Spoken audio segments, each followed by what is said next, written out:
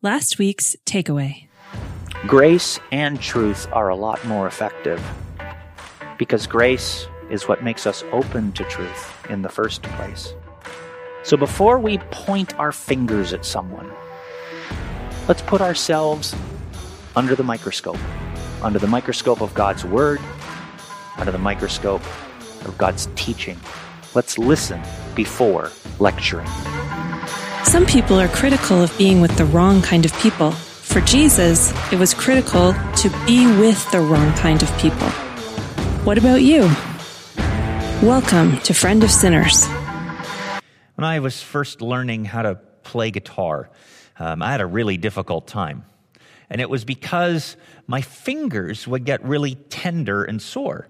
The first day wasn't too bad. I'd get the chords down and I'd press right. But then the second day and the third day and the fourth day, my fingers would start to split open and they'd become really tender. And sometimes they'd even bleed.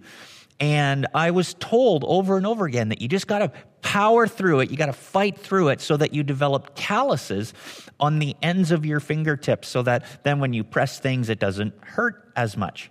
But it was really difficult to get through at the time. It seemed like the calluses would never come.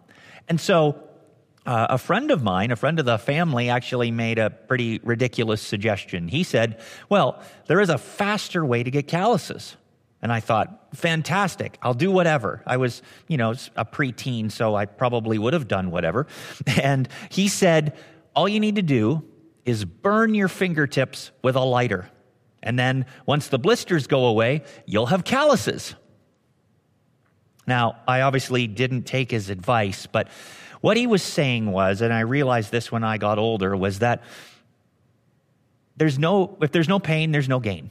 No pain, no gain, right? You've heard that saying before. Most of the time it's in the idea of going to the gym, getting in shape, building muscle, that sort of thing. But there's no pain, if there's no pain, no gain.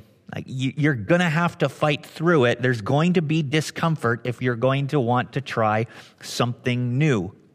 And that's the challenge of trying something new, isn't it? The challenge of trying something new is the fact that it's painful when we start to try these new things. And all you think about is that pain. All I thought about when I was learning to play guitar was my fingers hurt. My fingers are just bleeding a little bit. My fingers are split open. They're tender. They're sore. And no matter what we try to do when we're trying to learn something new, that's always true when we're starting out. All we focus on is the weakness, and all we focus on is the struggle. And it can feel like, it's not always true, but it can feel like that's what other people see. That's what other people notice, is that they see the weakness as we're trying to start something new, and they see the struggle. And we feel like, well, I'm going to give up. I'm going to stop.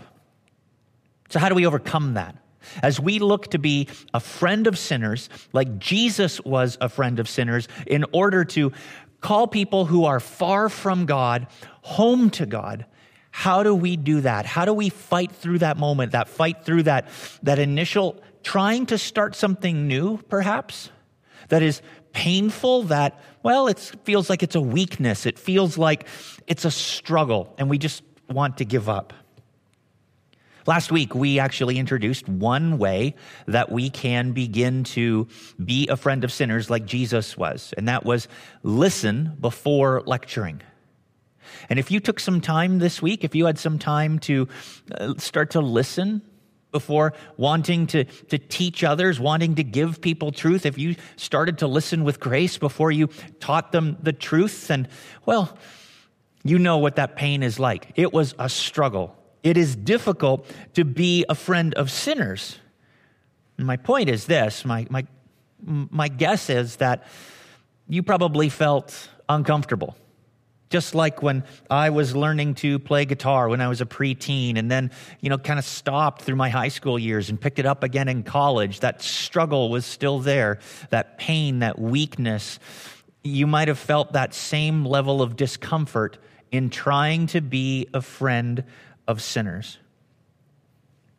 When we're faced with uncomfortable situations, It's our natural inclination to try to reduce the tension, reduce that discomfort by finding relief, by finding discomfort. I was tempted to quit playing guitar when my muscles are sore, when I have, maybe a sore neck or a sore shoulder in the morning, when I wake up in the morning. Maybe I slept wrong, or maybe you slept wrong and you have a sore neck and a sore shoulder, and the first thing you think of is, I just need to relieve that tension. I need to release that pain. And so you go and you grab the ibuprofen or some painkillers from the medicine cabinet, and you take one or two and head off on your day because you just want to release that pain.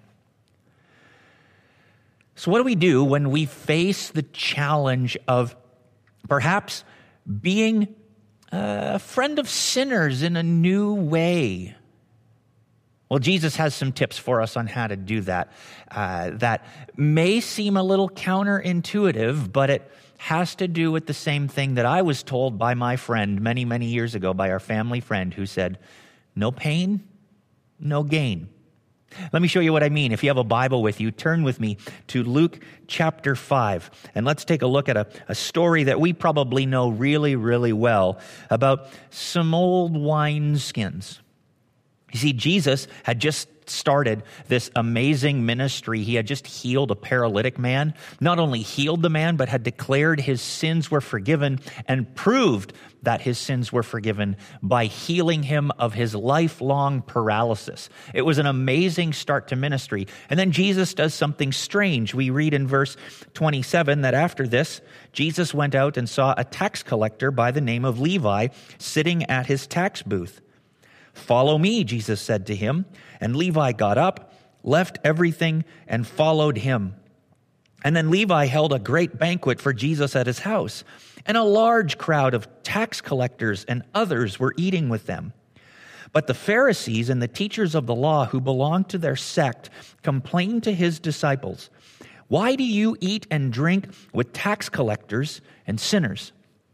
And Jesus answered them, "It is not the healthy who need a doctor, but the sick.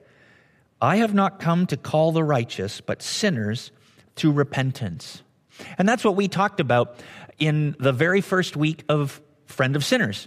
The very first week we introduced this topic was that this was something that the religious leaders of Jesus' day often were critical of Jesus hanging out with the wrong kinds of people.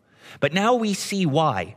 We understand that from the story of the prodigal son and the two lost sons. But now we see another metaphor that it's not healthy people who need a doctor. It's sick people. And so Jesus goes to the sick people. And what's amazing here is that the Pharisees don't seem to question that. They actually come in the very next verse and say, "So what's the best way?" Take a look at verse 33. They said to him, John's disciples, John the Baptist, John's disciples often fast and pray, and so do the disciples of the Pharisees. But yours go on eating and drinking. In other words, the Pharisees wanted people to come back to God. They wanted people to have a close connection to God. They wanted people to be holy, but they tried to get people to be holy before God in a different way that Jesus was. They did the same thing that John the Baptist did, which isn't quite fully true, but John the Baptist also had a baptism of repentance, and the Pharisees were primarily calling people to rigid adherence to the law and all of the different variations of the laws that they had developed over the generations. And Jesus doesn't really condemn that. He comes back and he says something different. He says that, the issue here is that what you're doing, Pharisees, is that you're really getting on a stationary bike. Now, I know they didn't have stationary bikes, but he's giving them this kind of example. He's going to tell them this, that what you're doing is you're basically looking at the lack of results of what you're asking people to do, to come back to God, to be holy before God, to be right with God, and you're not seeing results. And that what you're doing is you're jumping on something like a stationary bike, pedaling it harder with more intensity, and expecting that to get you somewhere. And Jesus says that's not how people change. This is what he says. He says that you and I need to understand that there's a reality of helping people come back to God and helping them change. And that is, you and I need to change first.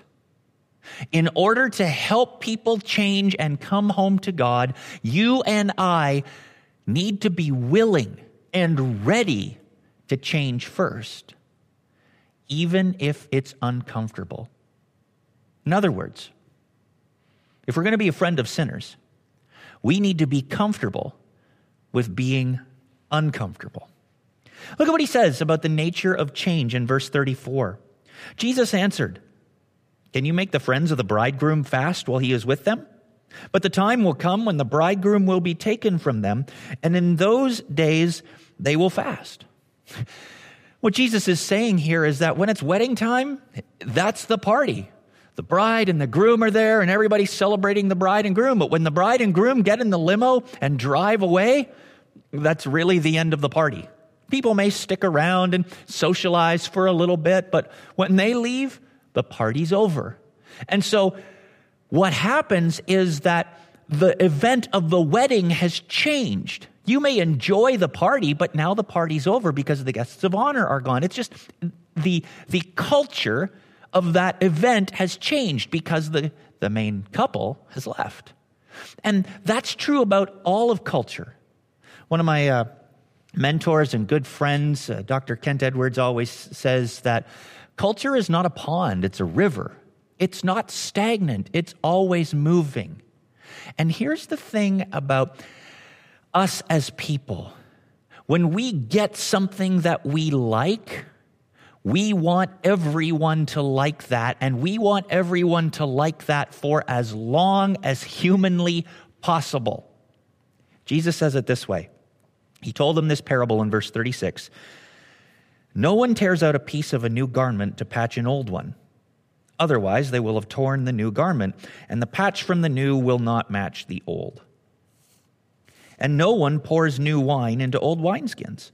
Otherwise, the new wine will burst the skins, the wine will run out, and the wineskins will be ruined. No, new wine must be poured into new wineskins, and no one, after drinking old wine, wants the new, for they say the old is better." Isn't that true of us? We discover something that we like, we discover a method that we like, and we want everyone to like that for all of time and all of eternity. And that includes matters of faith. One of the things that happens to churches is that they develop a fortress mentality because they say, this is what we like. If you're going to come to us, if you're going to come to God and find God through us, through our meetings, through our events, through our experiences, through our outreaches, then you have to like what we're doing. We want faith to be comfortable for us. We want to do the things that we believe make our faith better. And we will always try to find the things that make us comfortable in the way that we live out our faith.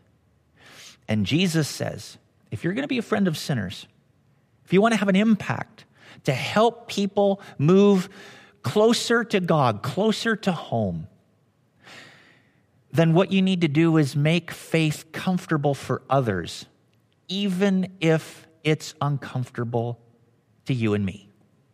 That's what change requires of us.